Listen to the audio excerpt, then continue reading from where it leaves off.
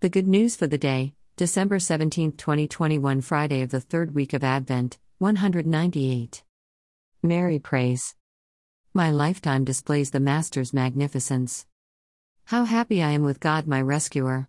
He looked lovingly on me, his lowly little girl. Beyond now, everyone born into his life will call me blessed. The mightiest one has made such mighty things for me. How special he is. His care always cherishes those who appreciate him. Among those who find him anew each generation, he has shown the strength of his embrace. He has pummeled proud people in their ego. He hurled powerful ones down from their heights and lifted those lowly people. He has satisfied starving people with stuffs they need, while wealthy ones he has sent away empty. He has come to the help of his own household, Israel. For he remembered his promise of compassion, the pledge he has promised all along from long ago, to Abraham and to all his family. Mary stayed with Elizabeth about 3 months and then went on home.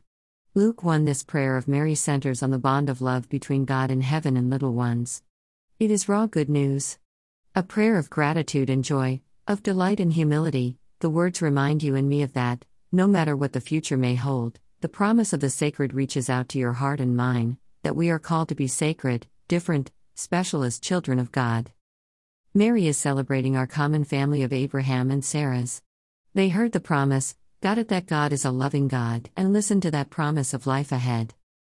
Mary is echoing, repeating, and passing on to you and me that same promise. The kingdom of heaven, the sacredness that God shares with us, reaches down into our hearts and souls to change us, to awaken us to the joy possible if we follow the way of Jesus.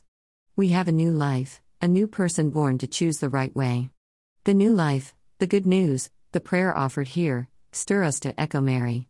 We too pray thoughtfully and gratefully about our faith and appreciating God's promise, that we may continue growing more responsive to that love which Mary felt and welcomed.